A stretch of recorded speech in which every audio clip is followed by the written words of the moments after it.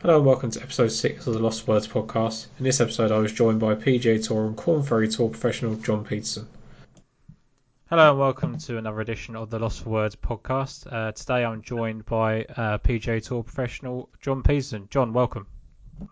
Thanks, Tom. Thanks for having me. Excited to be here. So, John, we the last time we saw you in action, a little over a season ago now, you actually retired and unretired. Is that correct? Yes, that's correct. We missed golf pretty bad, so I guess I quit in right after I finished 151st in the FedEx Cup points at the Greenbrier. And the story about that is, we had about 6 holes to play. It was my last start of my medical, and I needed to finish like ninth or better, 10th or better, to make the required points. And I'm going into the last 3 holes. I need to make a birdie on one of them. I know to have a chance. I birdied 17. I hit probably the best 3-wood I've ever hit in my life on 17, and then I made about a 9-footer for par on 18, and we went in the scoring tent, and all the officials came up to me congratulating me. I made it, kept my card. All this was going to get the required points. They were actually even scheduling me to get into the John Deere the next week because I hadn't planned on it because I hadn't expected to get in. But now that I fulfilled my medical requirement, they were trying to make plans for me to get to the John Deere. So I started drinking wine. I started drinking beer. I started drinking everything inside. It was a party. And then, I was early on Sunday. So, I'm sitting there still drinking 2 or 3 hours later, and the final groups are coming through. And everybody had started backtracking because it was blowing windy.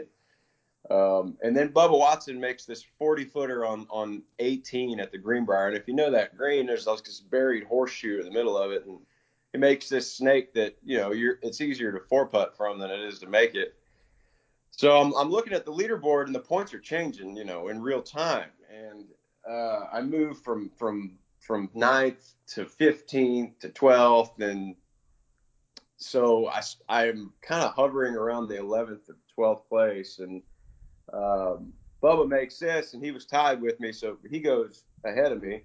And then Keegan Bradley does the same thing in the next group, and I end up going from just total celebration mode to I flipped a table in our rent house at the Greenbrier, got wine everywhere, and that was the point where I knew I'd missed 150th by half a FedEx Cup point when those two guys made birdie on the last hole. And it sent me into retirement. Basically, I just quit. I was like, man, it, if I can't do it, if I can't do that and put forth all that effort and still come up half a FedEx Cup points short, what's the point of me staying? Long story short, I end up getting into the Barbasol like 3 weeks later, on my number from last year, and I said, screw it. I left the beach to go play and finished 20th there somehow without practicing at all.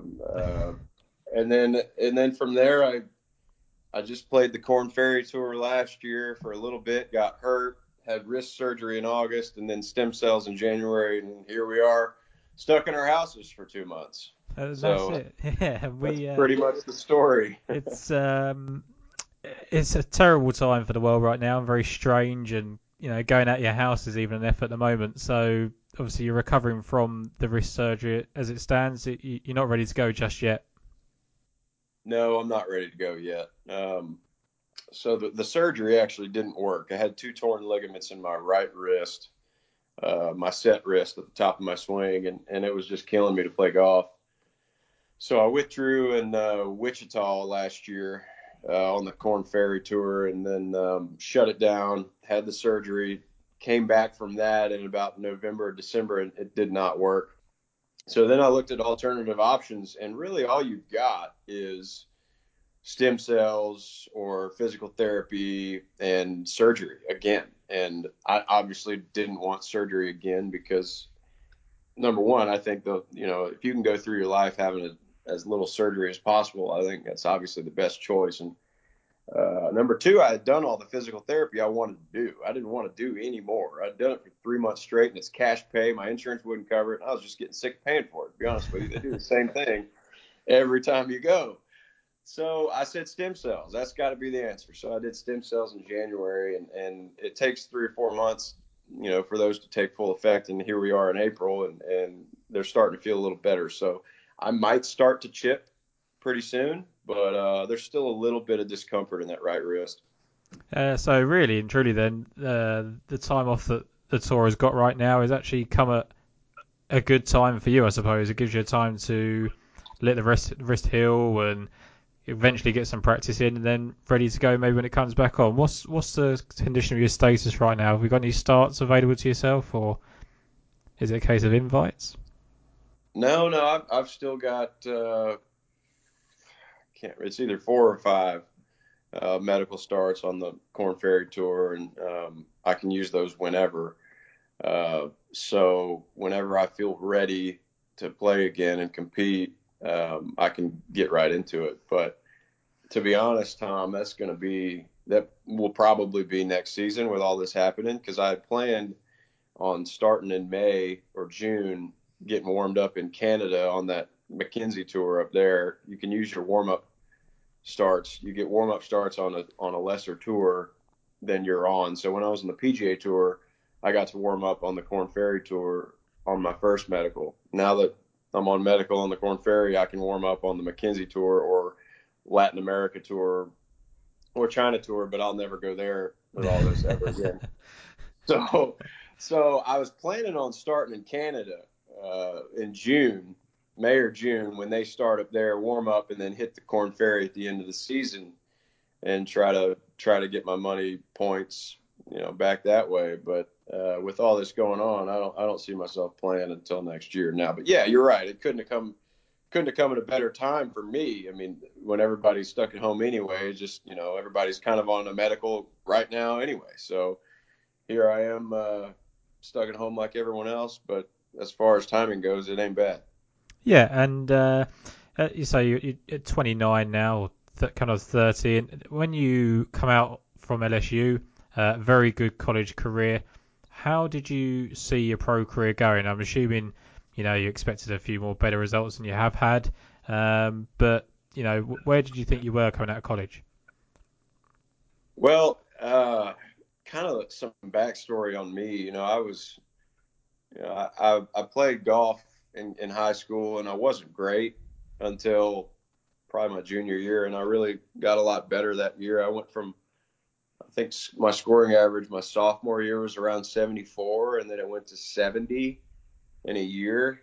And then my senior year was 69. Obviously, those are easier courses. They're not, college caliber courses. We were playing local munis, for the most part. Yeah. I went to a public school here in Fort Worth. Golf wasn't top priority. I mean, we won state my junior year, and I think the only people that cared were our parents.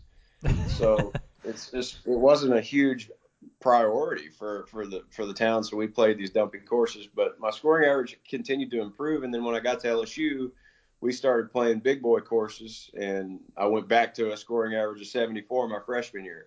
Never in those 4 years in high school and my first 2 years of college did I ever think I was going to be a pro. I thought that I was going to go to college for free, get my degree, enjoy my time there, as paid for, and then get into the working world. Because, to be honest with you, I didn't think I was good enough, and I definitely didn't believe that I could spend at least 3 or 4 years playing the PGA Tour. But sophomore year in college, I got a lot better again. I went from 74 to 72.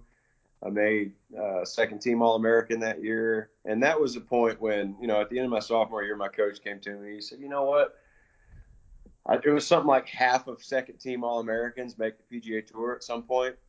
And when he told me that, it's like, man, if I just work a little harder, I could probably do this. And then my junior year, I finished sixth at NCAA championship. And my senior year, I won the national championship. And that's when I knew, I could probably play professionally. It wasn't until my last 2 years of college, though. The first 2 years, I had no plans of ever becoming a professional golfer. I just didn't think I was good enough. I grew up around the Ricky Fowlers and the Philip Francis, if you know who that was, and the Peter Uihleins and Morgan Hoffmans of the world, and they were always beating me. in high school, and they were beating me bad. It wasn't like it was John 72, Ricky Fowler 71. It was John 77, Ricky Fowler 67. So somewhere in there, I caught up to him in college, and then I decided, let's give pro golf a shot, and pro golf kicked me in the nuts for the first year, pretty bad, but I was able to kick it back after that. But you had a great sort of period in between leaving college and or still being at college and playing as an amateur. You actually nearly won a US Open, and when I say nearly won, and it's easy to say that, but you literally came within 2 shots of winning the US Open at Olympic, and there was a double bogey towards the end, if I'm right. I I think back about on that week all the time, and there's a quote from my dad after we finished playing on Sunday, and we're sitting in the hotel room, and I was actually a pro. I had turned pro beforehand, and we're sitting in the hotel room, and I was broke. I had $1,200 in my bank account. I was dead broke. My apartment rent was due, and it was $1,000. I was literally about to be out of money, and my dad's sitting there, and he goes, "John, you just lost the U.S. Open." I mean, this is the biggest part. This is the biggest point of my entire golfing career. I just top fived it my first major after going through locals and sectionals. And I don't know who's the last guy to go through locals and sectionals and finish fourth. I mean, I haven't looked it up, but I'm sure it hadn't been done very often. And my dad's sitting there just giving me hell for losing. He expected me to win, which I love him for that. I mean, it's you always want your kids to succeed and expect them to do well. But I made like $285,000, and my checks were still coming to my grandparents' house because I didn't have an address in my apartment. And the check gets to my grandparents' house, and for some reason they opened it, and my grandma, goes, "This is double the worth of our house." I'm like, yeah, I don't know what happened. Grandma blacked out. And you actually got paired with a fellow LSU golfer there as well, didn't you, David Toms? Yeah, no, David getting played with DT on Saturday was one of the highlights of my golfing career. To be honest with you, I'd always been around him in college because our golf tournament that we hosted in Baton Rouge was named the David Toms Invitational, and he would come down for it and always present the trophies and hang out with the guys and do a Q&A. And he was always around us. We were practicing, and he would come practice with us, warming up for the season. Because up there in Shreveport, 4 hours north of Baton Rouge, it was a lot cooler than Baton Rouge. And he'd come down and, he had a house there, so he'd practice with us 3 or 4 days. We were always around him. So he was a mentor to me, and a guy that I thought, I could never even come close to beating. And so I looked at the pairings Saturday morning, and I'm paired with David Toms, which was honestly the best guy that I could have been paired with around that leaderboard, because I think Tiger was one in front of me, so he was the final group. He was the group behind me with Jim Furyk, and then there was me and DT, and then in front of me it was Graham McDowell and Furyk, I think. So if I would have been paired with any one of those other guys, I would have been way more nervous than getting paired with David Toms. So it was a blessing for me to get paired with him, because, dude, all of a sudden I go from not, being extremely nervous to not a ton. And then, I made the hole in one on Saturday with him in the group. And it's just memories that I'll have forever, that I can go back and watch and just kind of reminisce on. So, yeah, that was a super special moment at that U.S. Open. Yeah, and also you say that you go back and you look on them, and especially when you make the sort of decisions about stepping away from the game or going through some tough times, do you go and lean on those sort of those moments as a proof that you can do it? Oh yeah. I know, they say talent never goes away. Uh, you just got to keep plugging, and I know I have the talent. In my, I've been told by a lot of really highly respected players. I won't name names or anything, but when I'm on, it's hard to hang with me with a tee shot. I mean, I'm one of the best, you know, tee shot players in the world, I think, when I'm on, and I've been told that by guys that I've played with that have a lot more credibility than I do. But I'm also one of the world's worst putters. So, Yeah, I didn't want to bring it up, but that is the thing, isn't it? Is you've always been known well, not even just off the tee, but ball striking with your irons and around the greens is fine. It's just that you have had a problem on the greens, and you didn't have that kind of problem as such. I'm guessing through college and certainly for the early part of your professional game. So what is it that changed as the years went on? I don't really know, Tom. I think you just get exposed, with all the stats and all of the shot link capabilities of the tour. I think you just get exposed, and you know how good you are from 3 to 5 feet. You know how good you are from 6 to 10 feet. You know how good or bad you are from 4 feet. You know every single thing about every stat, and if you start looking at them, they can really mess with your head. I mean, you start believing that you're terrible from 4 feet because you're 200th in the world at it. And, you got to remember these are the 200 best players on the planet. These aren't, some random group of golfers picked in Odessa, Texas. This is the best of the best. So you just got to remind yourself that, yeah, I was always one of the worst putters, when I was out there. And I would look at stats and it would get to me. And then that creeps into when you're over a 4 footer that you need to make, am I going to make it? But I think what changed was that just getting way too involved in looking at the numbers. I was definitely guilty of that in my time out there. And, I was out there young. You think about it, my last full season out there was 2015, Yeah. where I played 25 events. I mean, it's been 5 years. I went 13, 14, 15, 3 events in 16, and then I played something like 10 and 18. And, my last full season where stats were counted was 15. And I think, I was 25 then. I'll be 31 next in 2 weeks. And if I was playing the PGA Tour right now with no pain, with the mindset that I have now after having 2 kids and a wife for 5 years, I think I'd be a lot better, to be honest with you. I mean, I was treating it like a vacation pretty much the whole time I was out there and partying, and probably played half my rounds hungover. Just not being a good pro, not playing, not being a good professional. And I think things would be different if I was out there now. But the hardest part is getting there, and that's what I got to do now. How it's easier, I think. Well, I'm guessing here that especially when you were on the Corn Ferry Tour, you had three or four, five top fives in a row. You won the Web.com finals, and get promoted straight to the PGA Tour.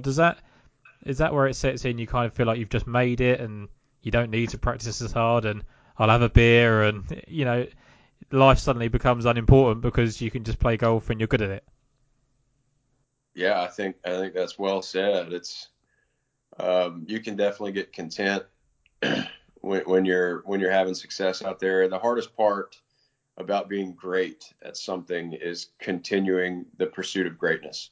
Because all the money and all the fame, all that comes with good results, right? Nobody that plays terrible gets famous, unless you Happy Gilmore won off a tee. But other than that, I was going to get on to that actually. you you can't be great, and not play good, or you can't be rich either. So when I made it to the PGA Tour that first time and reeled off those 5 top 5s in a row, without winning, somehow won the money list and got into all the tournaments the next year. I got lazy. I mean, I played terrible through the fall and didn't care because I had a full bank account and didn't have any expenses, and I just had almost zero liabilities, and so I just got lazy and partied and just did a lot of things that there's no chance that I'd do now if I made it back. It was just I thought that I was invincible.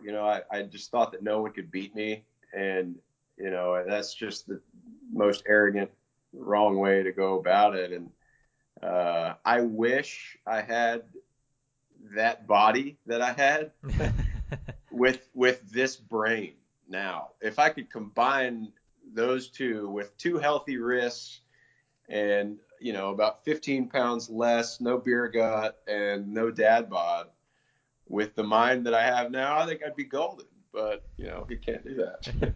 But how do you think that, if we go back a little bit here to your college career, how obviously LSU is a massive school, and obviously if you start playing well, start winning NCAA championships, and suddenly you're a superstar, because that's how college makes you feel, right? That's and then how do you go from that to actually grinding? And you see sort of college pros do it for the NFL, but they're sort of surrounded by experienced vets and coaches that are always on their ass and making them work hard. Whereas when you go out onto the professional golf scene, I'm guessing you kind of feel a bit on your own and you kind of got to figure it out yourself and grow up quite a lot, I imagine.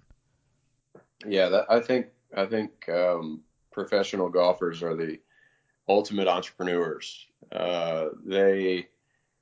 It doesn't matter. Right when you step on that first tee as a professional, nothing matters before then. It's not like the it's not like the NFL or the NBA or uh, well, I guess it's similar to baseball, but all the other sports, you've got a draft, and you're on the team and you're getting paid day one if you're one of the best, right? So the first team All Americans in golf, there's I think 10 or 11, maybe 12 every year, and they're the best players in the country, no doubt about it. They're the best in the rankings, and if it was like any other sport, there would be zero transition from college to the pros because you go from being on a team to on another team. You're not having to worry about finances at all. And, yeah, your personnel around you changes, but you still go from having all the trainers, all the coaches, all the dietitians, nutritionists in college to having the same thing day one on the next team. When you're a pro golfer, I mean, you're an independent contractor. There, you go from being a first team All American. This is what I did. This is personal experience. First team All American to day one as a pro. Yeah, you might sign a little bitty deal, which I signed for $50,000 from Titleist as a first team All American. I see these kids. I see these kids nowadays. They're getting $6-10 million for Yeah. with the same credentials or worse than I had. So it's nuts. But anyway, you go from that to signing $50,000 deal with Titleist.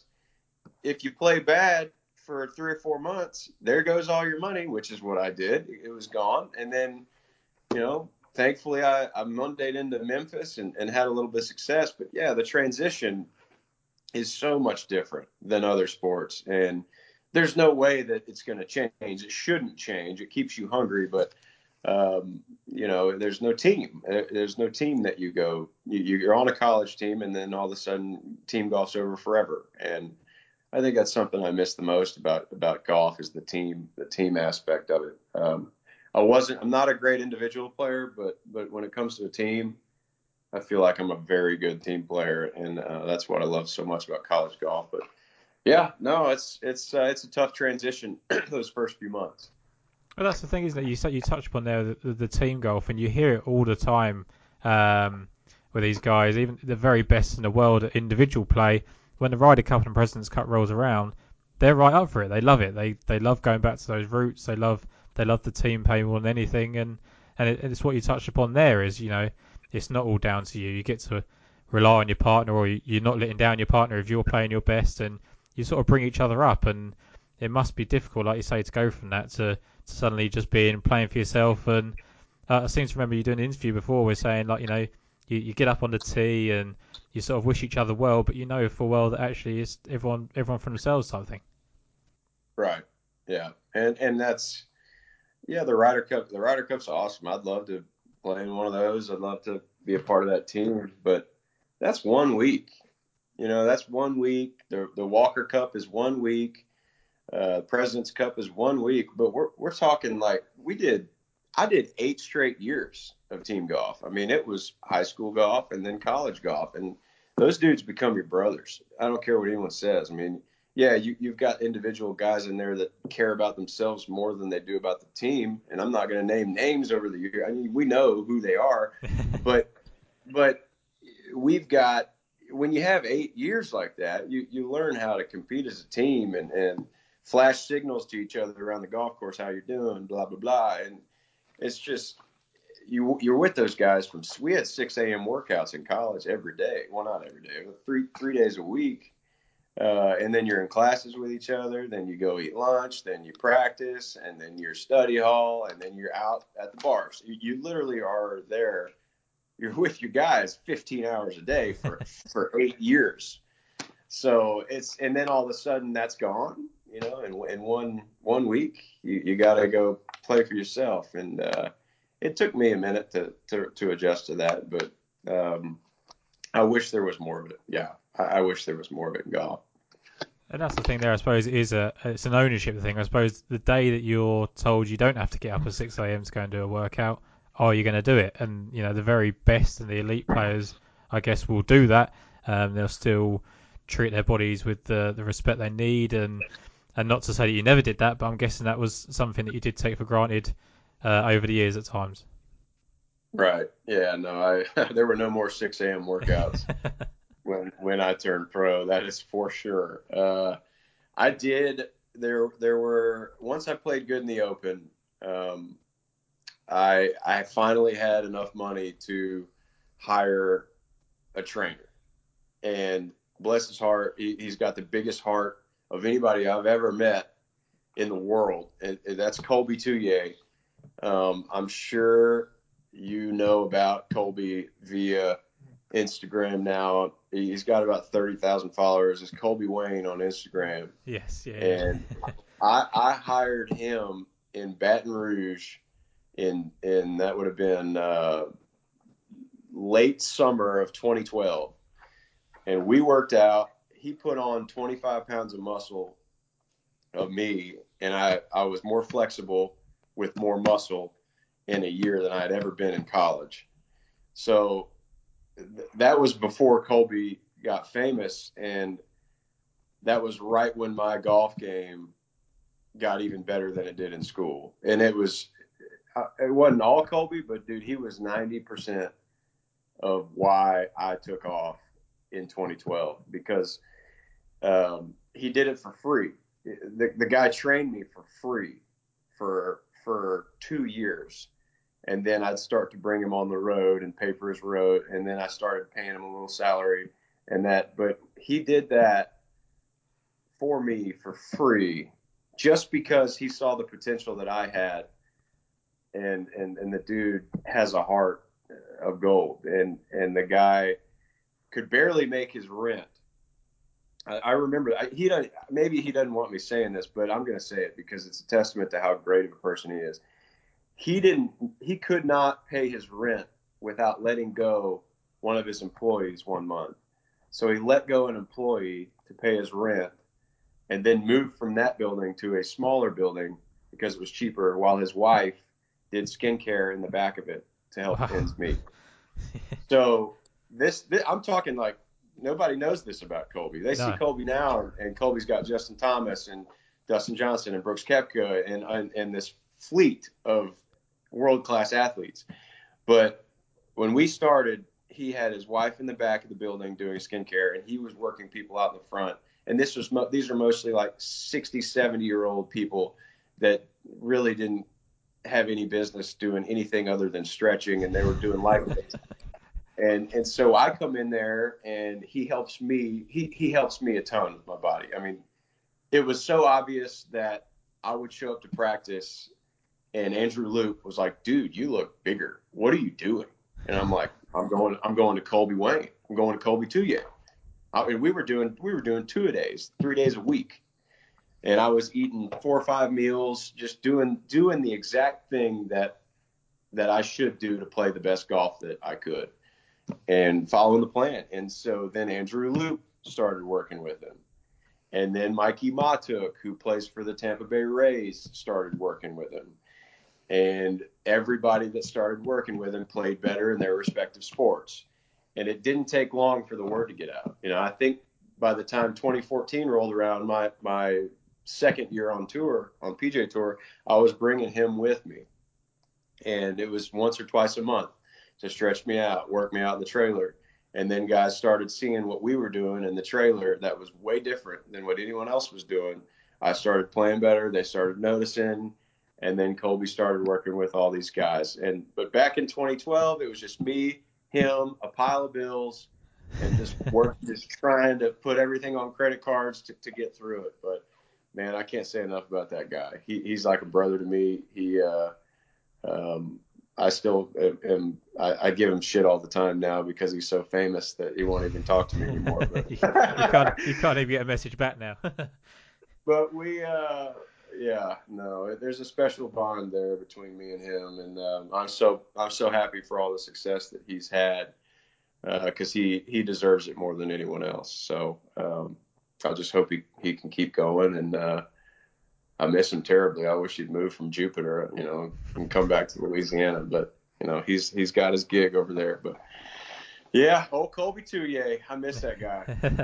This is the thing that people don't see, isn't it, of a tour player? And this is why we like to do these interviews, because on TV you see you guys pegging it up, and everyone just sees that you get free clubs and you got your sponsorship deals, and you won 100,000 in 1 week. How could anything possibly be wrong? But you start missing cuts, and these sponsorships dwindle away, and suddenly it becomes a reality, and that was, I'm guessing, a leading factor into you stepping away from the game in the end. Yeah, no, you look up a guy's career earnings, on Google or whatever it is, and it's so much different than any other sport where those guys have zero expenses, none. I mean, they fly everywhere on a chartered plane from the team, and they don't pay for instruction. They don't pay for dietitians, nutrition. They don't pay for anything. What they're getting paid is what they're getting paid. When you look up golfers and you see, oh man, Peterson's made $3 million. Wow, he's rich. No, I'm not rich. I'm not. Yeah, maybe I had some good endorsement deals when I started playing better, but I probably made $5.5, $6 million over everything in my career so far. And I mean, I've got probably 20% of that still. I mean, it's just, you've got to know how expensive it is to play out there. And when you start missing 4 or 5 cuts in a row, you go a month without making $1, you've spent 25 grand, 30 grand, easy. And I remember my best year out there, I made $1 million in 15, and I had $300,000 in write-offs. So wow. that's net 700, and then you pay 40% tax on that. That's 280. So all of a sudden you're down to 420 right there, and then you've got all your stuff at home. You've got your mortgage, and you're at taxes at home, and your state taxes, and then your insurance. And by the end of the day, maybe you've got 200 grand for the year. on $1 million. It's not as exciting, is it? And it's still good money, isn't it? But that's you having a good year. Suddenly those sort of years where you have sort of downtime, and suddenly it could almost cost you to play golf as opposed to actually making a living from it.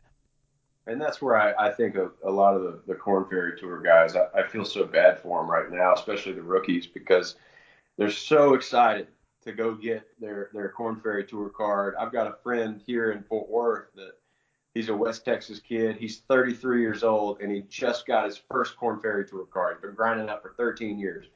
Michael Martinson is his name. Yeah. And he was so pumped to get started. He missed like his first 4 cuts in a row and then finished maybe 50th in his 5th. So he's at a huge loss, and now he can't even play to try to recoup his losses. So he's already lost 25 grand for the year, and he can't even play to try to recoup it right now. So, I feel terrible for him, feel terrible for the caddies out there right now. I wish there's something that the tour could do, but it's so difficult because they can't just give you money, with tax, regulations and all that. You can't just give people money that are working for you. But um, yeah, no, it's super expensive. Last year when I was playing the Corn Ferry Tour, I think I played 5, 6, 7 events, something like that in a row. I mean, I made half the cuts and finished 30th, and I lost 20 grand. I took an $82,000 loss for last year. Wow. If that gives you any perspective of professional golf. So, yeah, I only played 7 events, but I had $80,000 of golf expenses, and I only played 7 events. That's for the whole year. But yeah, and that knocks into your career earnings. Really, you do that for 3 or 4 years, and there you go. You get a real job. So, yeah, it's tough. It's super tough. But I think once you make it out there to the PGA Tour, it's the most rewarding feeling that you can have in professional sports. Just because it takes so much work to get there, and it is an individual sport. So all of the pain that you feel comes back 10 times in joy when you finally do make it out there. So I'm just hoping I can have that feeling again one day. Yeah, and I think that's again you've spoken there of the caddies that are struggling, the players that are struggling on the lower tours, but just from a personal point of view, these decisions to step away also came from the fact you got two young children at home and a wife, and you suddenly have to start. Did you start having to justify playing golf as opposed to actually, right? Well, this is what I do. You really had to say, well, can I do this anymore? Because is it a pressure to earn money and bring home money for the table and things like that? Yeah, yeah, that's part of it. I am really lucky. My wife supports supports my golf 100%, and she's an animal with the kids. I mean, I'm up here right now talking to you while she's got 2 screaming babies down there, 2 and 1 year old, trying to feed them and wrestle them, and she's just a saint. So we get a lot of help from my parents come and help us too, and that's not a reason for me to press pause on golf. Would I like to be home more? Absolutely. Right now, I'm at home all the time. So that's not an excuse for me to play bad, if that makes sense. It's Yeah. not. It's not that's in the back of my head. And the back of my head is, will my wrists hold up? Will the pain come back? Will I be able to be as fit as I used to be? I know my brain is better. I know it 100%. I'm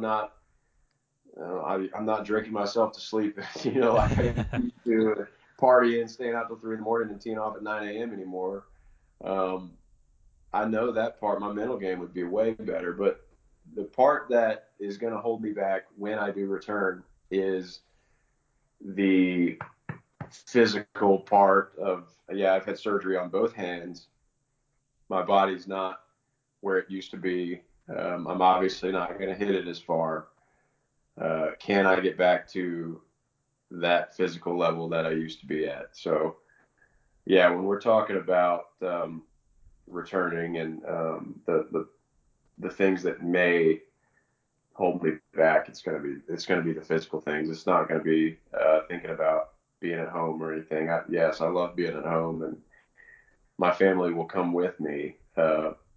They'll be with me more than they have been because the kids are older and they kind of can function a little bit, and they're not 3 months old anymore and sitting in a potato sack. So we've uh, we've got that kind of dialed in, and we talked about it where, yeah, she was going to come up to Canada and bring the kids with me, and make it feel a little more like home. So no, it wouldn't be desire to be home as much as it would be my physical attributes maybe not being where they used to be.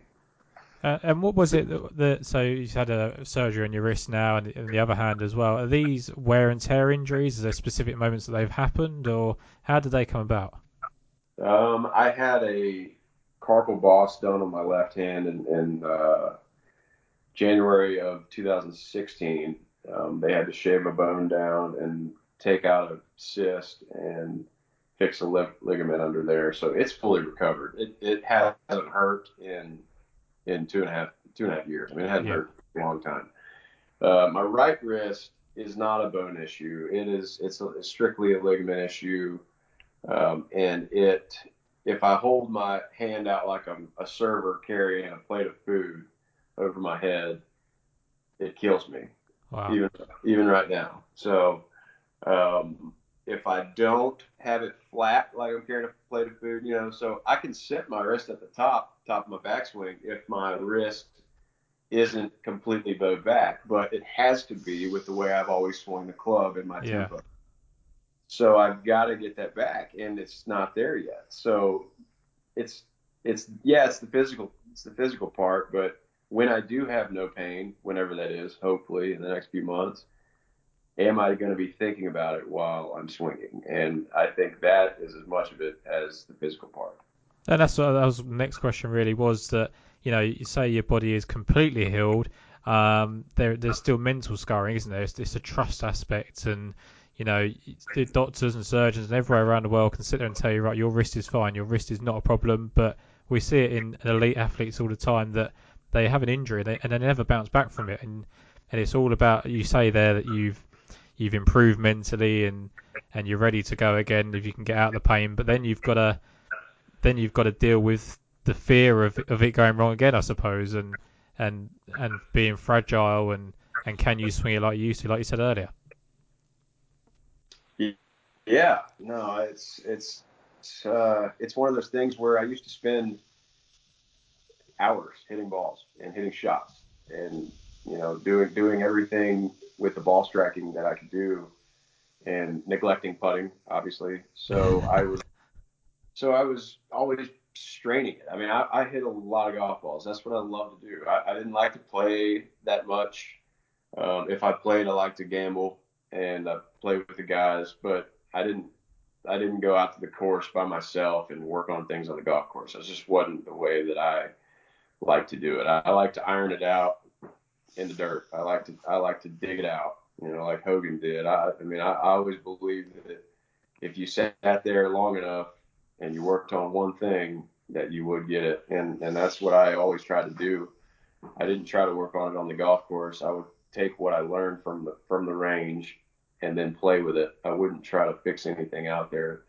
So I'd sit on the range for hours and I would beat balls and beat balls and beat balls. And that's what I did. That's what I did in college and high school when I was little, all the way up until I was on tour. And the doctors really had no other explanation for my torn ligaments and my carpal boss other than wear and tear.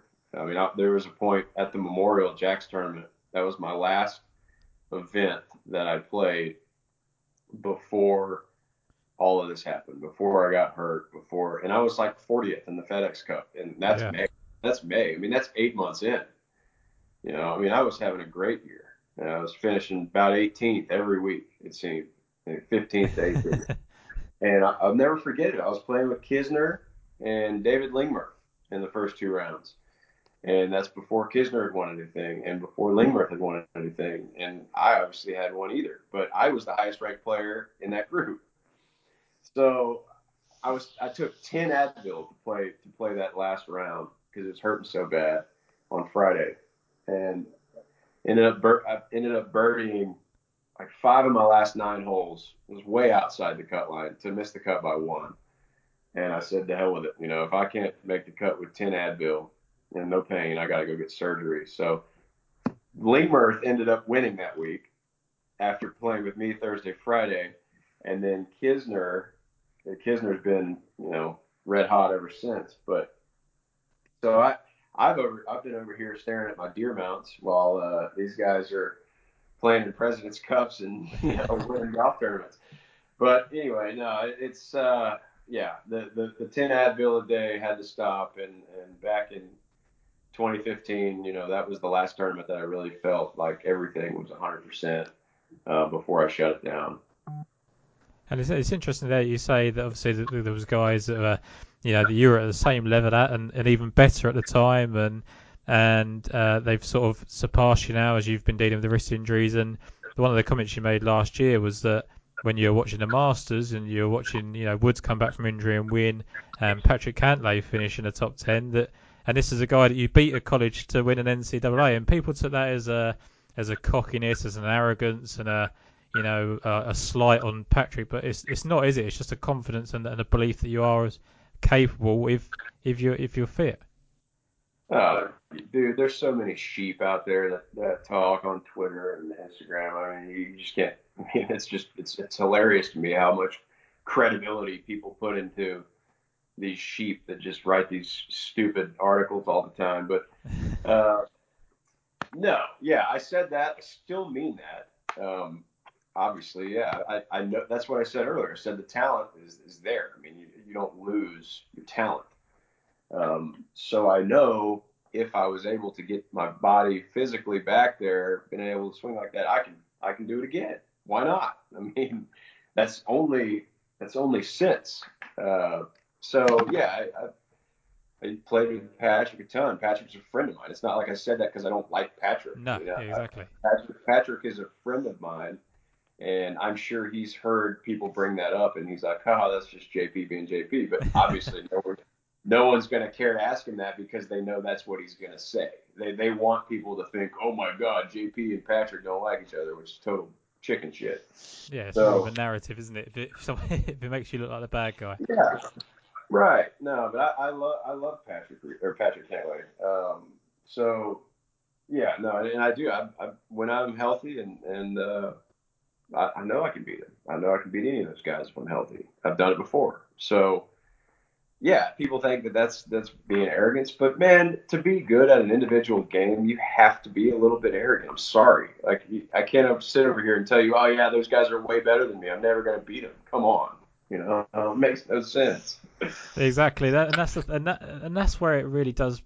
With media the way it is if Tiger comes out and says I'm better than everybody and I'm going to win this week, they love it. They lap it up, and this is Tiger being Tiger. He's dominant, and a different world completely, and obviously, but he's allowed to be arrogant. But anyone that's kind of not won yet, or is a little bit down the way in the world rankings, suddenly an arrogance is seems as if it's the wrong thing to say. But like you say, to be good and be elite at a sport, which you have to be on the PGA Tour, you have to have at least a self-belief, even if it's not arrogance. Right. Yeah. No, it's almost as if so when you're ranked 100th in the world and you haven't won, and you're teeing it up against a Rory McIlroy, in the back of your mind, you're like, man, I'm going to beat this guy. Like, it doesn't matter who he is. You take the media out of it. You take all of the media out of it and the world rankings and all this crap that people get so engulfed in. And it's two guys. That's it. It's just two guys that are going to play golf and see who wins. And those two guys equally think that they're going to beat each other, right? So it doesn't matter what anyone else says. I've never cared. Like nobody that's the best in the world cares. I guarantee you, Rory McIlroy does not care what all the sheep on Twitter are saying about him. He does not give a shit. Um, it's just the I get media has to do that to stir the pot and to get likes and to get people to comment on all their stuff. But I get it. I mean, they need the clickbait, right? So Yeah. that's why they do it. And but as from the player's perspective, it's just a crock of shit, to be completely. And so, we spoke earlier that you have got some starts, when you do get back to being healthy, and hopefully that's, soon. You've got sort of 4 or 5 starts on the Corn Ferry. Do you know what you need to do in order to get your card on those starts? Yeah, I got a lot. I got a lot to do. I need to make. Well, they switched to a point system from last year. But last year I need to make 70 grand in 5 starts, which I don't know. I don't know how they do the points on the tour. It might be dollar for dollar. I really haven't looked into it, but I need to make 70,000 in 5 starts. So I'm guessing that's 70,000 points as well. Yeah. But that's if you go back to it, yeah, everybody's like, oh, that's just 1 week. Realistically, that's a pretty tough ask on that tour to do that in 5 starts. It's not obviously it's not impossible. I mean, if top 5 did out there 5 in a row one time, Yeah, exactly. I can do it. It's just a really tough ask with an old ass body and a dad bod, and it's a lot. But do I think I can? Absolutely. And I'm going to plan like I'm going to do it, like I did at Greenbrier when I missed by half a point. But hopefully the cards fall on my side this time. Yeah, do you think that you are a guy that plays better under those pressure? I mean, like you spoke there at the Greenbrier, you had a goal and, you played your ass off that whole week to reach that, and realistically, you probably should have won. You should have got that card there, and all things considered, it didn't happen. But do you think now the 5 starts that you got, do you think that's a great situation for you to be in, that you have to, obviously it's difficult, but you have to play well, and there's no sort of being content on the course? Yeah. I think I do play better when I have to, have to achieve something like that. My dad, always said when we were kids and growing up, and he's a pretty strong disciplinarian, and ran a pretty strict household, but he would always tell us necessity is the breeder of invention. And dude, I've heard that quote thousands of times from him. And when I was, back on my career, when I was dead broke with $1,200, my rent was due in a week. The work paid off, and we played good at the U.S. Open, covered the rent, bought the house. 3 years down the road, if I missed. People don't know this, but I missed my PGA Tour card in the regular Web.com Tour season in 13 by one shot. Oh, yeah. I finished third at Omaha, and Bronson Lacassie, who I was playing with, made about a 10-footer on the last hole to move to first, move the points, push me out of the top 25. So I all of a sudden finished 30th on the money list the regular season, and needed to play well in the finals. And so that's what I did. I needed to play well, so I did play well. And then fast forward another 3 years, or God, that would have been 5 years, to the Greenbrier, and having to play well last start, had to clutch up at the end. Did it? It just didn't go my way. I didn't quite play good enough to be honest with you. I mean, I should have finished 1 or 2 better. I thought I did enough, but turns out I didn't. So yeah, no, I think I played better with a little bit of a red axe. I feel like if you've got some pressure on me or tell me I need to do something, it's going to motivate me a little more than just playing in my 14th event. I just finished 30th last week. Let's just lollygag through this one. I mean, that's kind of that's not the environment for me to play great in. So yeah, I do agree with you. I think that when I come back, that I've done this 3 or 4 times now. Yeah, I've failed once and succeeded the other times. I think it's going to be easier for me to do it, easier than most guys that would have to overcome that kind of a hurdle. Yeah, and I think just before I let you go, the last sort of question I wanted to ask is it a last chance saloon again? Is it if you don't make it through these 5 starts, you're hanging it out for good and that's it, or is it this you're back into pro golf and what you need to do is what you need to do? I suppose a lot of it is dictated by the wrist issue and things like that, but is the mindset now you're a pro golfer again, and if you don't make those 5 starts, then you go on and you fight for your card in other avenues? So I'm a pro golfer, Tom. I'm a professional golfer.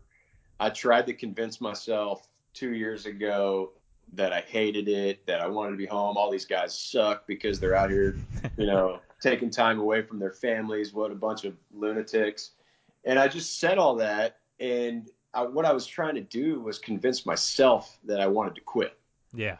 And deep down, everybody on that PGA Tour, even the Korn Ferry Tour, those guys have put so much time, sweat, blood, tears into all of this as a career that there's no other avenue for them. I had a real job for 3 months. It was in the oil and gas industry, and those guys were great to offer me that position, but I hated it. I hated it.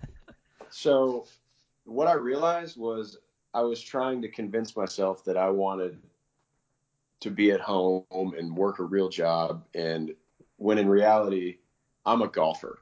I'm a Yeah. great golfer. That's what I do.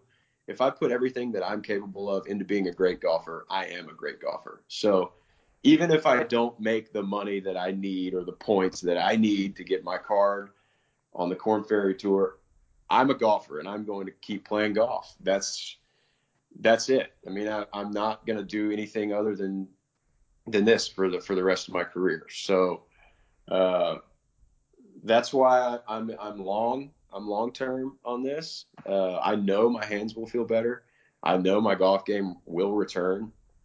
I just hope it returns sooner than later. But yeah, no, I'm a golfer, and my mindset now is better than it's ever been, and I'm just I just want to play golf. I haven't been able to in a year. I haven't played 18 holes since August. Wow. So I want to play golf, and I can't wait for the day that I can play without pain. That's a great thing to hear. I mean, obviously, as a fan of the tour and seeing you come out and the way you play, we obviously want you to get back on the course, and we obviously wish you all the very best with it. Get those hands healed up, the wrist, and look after the family during this tough time, and hopefully when those starts come up, you make the points and the money you need, and we're having a different conversation in a year's time, maybe. Oh man, that'd be great. Yeah, I appreciate it, Tom. Thanks for having me on, and thanks for caring about a old hurt, you know, has been pro that's coming back, right? It sounds good to me. All right, Tom. See you, You man. take care, John. Thank you.